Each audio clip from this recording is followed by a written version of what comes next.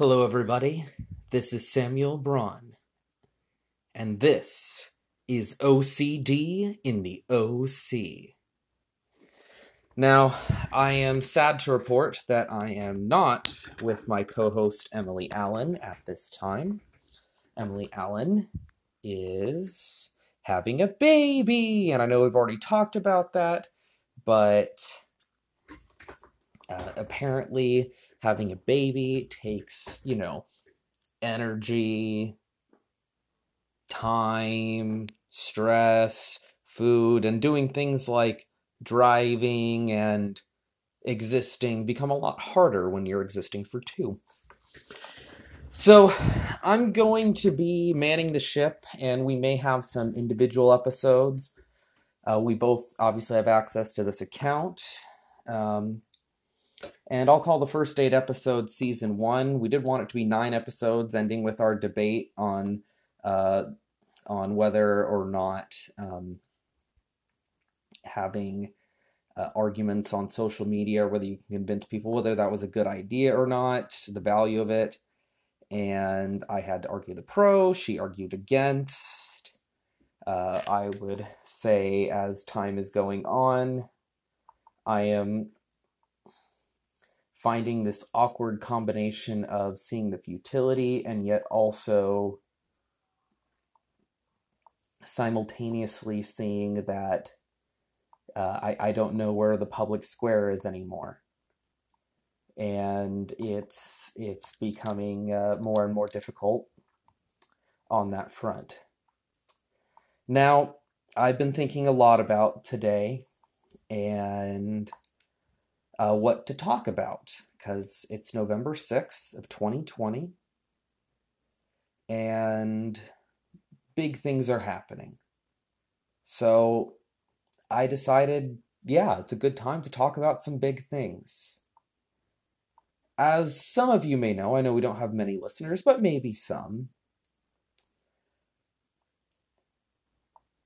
RuneScape Double XP has begun.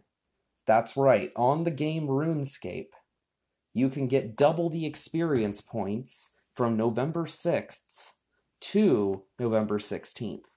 Now, it's only for 48 hours, so if you're literally just leaving the game on nonstop, it won't stay for that whole time, but you can still get a good amount of play in there for that 48 hours.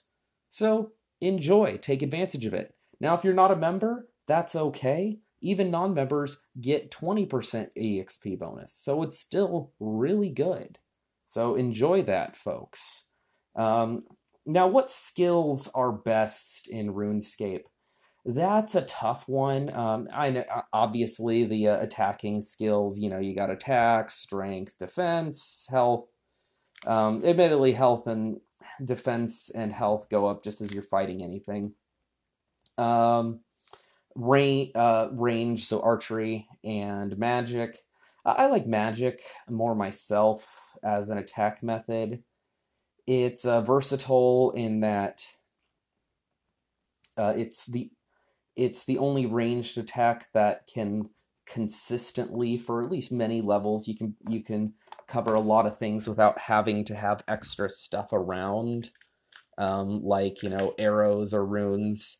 And then obviously melee, if you're using like swords and stuff, then that has you have to get in close, which when you're doing PVM, that's player versus monster, it makes it a little harder to dodge area attacks and special stuff and whatnot. On top of that, it also can make it harder for PvP as well, because again, being able to hit somebody from a distance and do a fair amount of damage, and also stun them, tends to be very effective. Now, RuneScape did add a special ability in RuneScape 3. I don't believe it's in RuneScape Classic. That's old school RuneScape. And that does help with escaping, although admittedly my actions per minute aren't usually that good. So APM, that's how many clicks you can do with your mouths and keys you can press. So you have your 48 hours. What skills should you go for? Well, definitely there's a good argument for the attack skills. That's always good. Thieving, that's you can get some stuff, but honestly, going through the train. It's mostly just the achievement of getting to 99. 99 is the max you can get in any RuneScape skill, except a few very special skills where you can get up to 120. I believe the only ones are invention and dungeoneering. But most of the time, most of the skills are 99, and then hypothetical bonus levels up to 120. Those have the advantage of being those are just kind of trying to get to high scores for EXP gathering. So I'd go for some attack stuff. Admittedly, smithing and mining were upgraded recently. It used to be that it was literally easier just to fight monsters and take their ore and weapons than to actually, make them yourself and mine it yourself. So they caused the monsters to now drop basically metal shards and stuff that are worth a similar amount based on some spells where you can basically just turn them into gold, but in and of themselves, they're not nearly as beneficial as the actual metal. And there currently doesn't seem to be any conversion mechanic. I am wondering if eventually they'll set it up so that you can smelt them, but it takes more, so it's less efficient. Or they'll have a different weapon type, or you save them up for certain points for some other bonusy stuff. I'm sure they'll come up with something, but that's hard to say. I would definitely consider mining and smithing as options. Divination is nice. The benefit of that skill is you can make really nice, just easy gather points. They're not open for long, but it's a nice way to get a quick boost of stuff, and you can make one of those a day. And some that's also really nice are Signs of the Porter.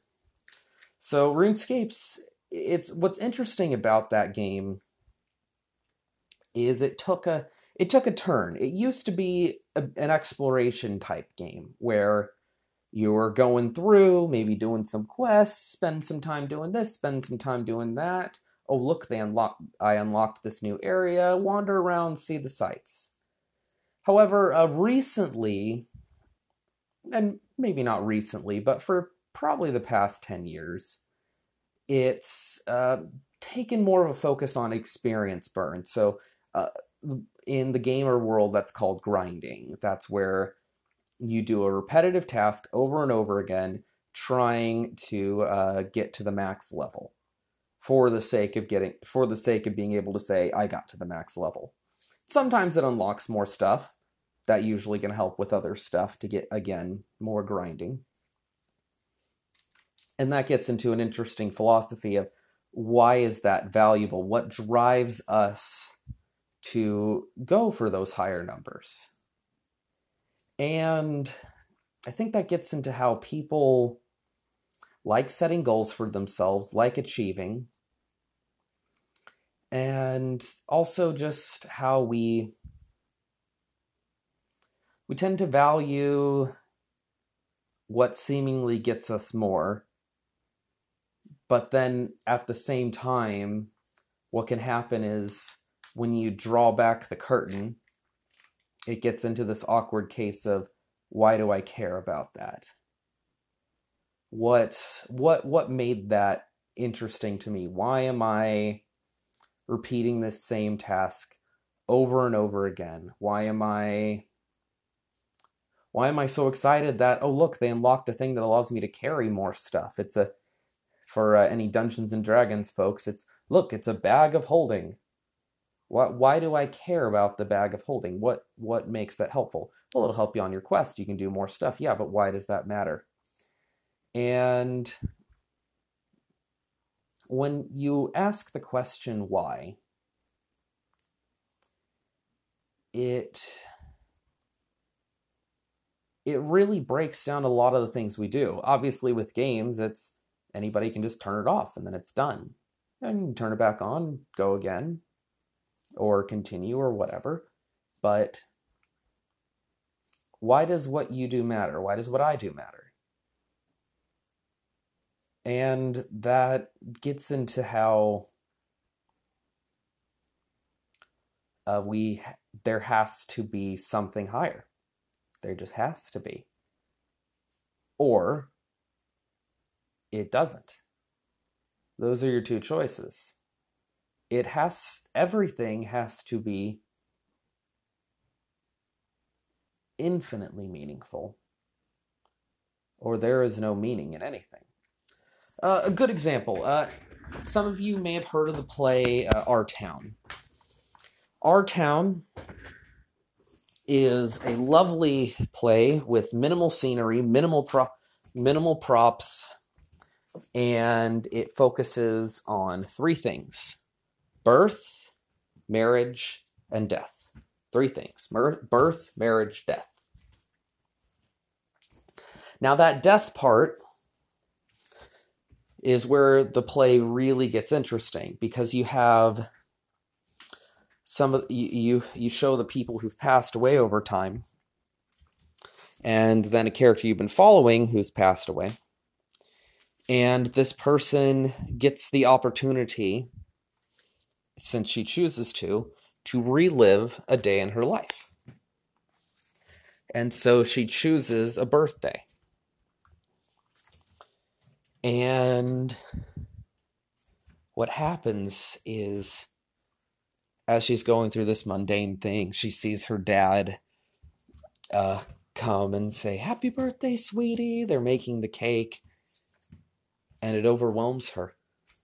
She realizes she can't handle it, because these mundane acts of kindness, these little tiny things in life, matter.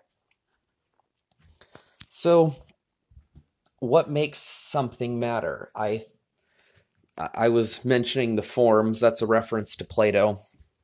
I am not an expert in Plato, but Plato does talk about the forms. That's like the things that are 100% true. Those are the higher things that everything else is kind of a reflection of.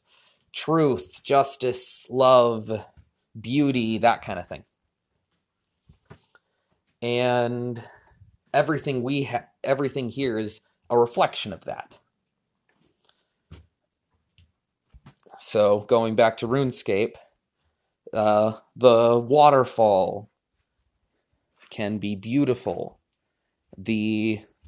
Although perhaps not a form, ugliness is a form, although I would argue it's probably not. But the goblins, they're ugly. The graphics are dated. That is true, etc. And what you get is all these little things that add up, but they are this, and yet it doesn't get to the essence of what is beautiful, what is true, what is good, what is ugly. And for a Christian, it also is this interesting aspect of why God is good, right? God is love. So what that essentially means is God isn't under anything. He's omniscient, all-powerful, uncontainable, most easily described by what he's not, which is, again, all-knowing, all uncontainable, all everywhere present, fillest all things. And you get into these forms, and you're like, well, so wait, if God's good, and does that mean he's under rules? And if he's under rules, did someone or something else establish said rules? And if so, isn't that thing actually God instead, right? And that's like, oh, ooh, what? Wait a minute, is there just a never-ending chain of things creating rules and concepts that good gods or whatever have to follow below others until this one down the chain created us? No, because it gets into a different concept entirely. What if God is beautiful? And by what if God is beauty? Like I like the actual definition. If you looked into a dictionary and the dictionary was as proper as possible, God's picture would be next to love. God's picture would be next to beauty, truth. Even the concept of door. He is the way. Truth, light. So, what are you going to do with your 48 hours? Because it'll be there, and then it'll go. Or maybe you won't use them, you'll use them for something else.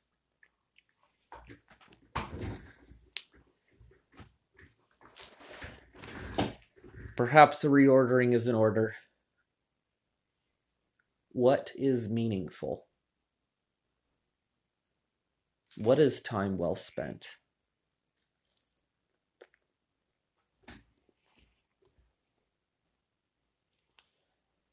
I can't say I'm 100% sure of the answer every time on that. But I generally know after I've done something meaningful that it was meaningful. Or if I spent too long doing something not meaningful, that it wasn't.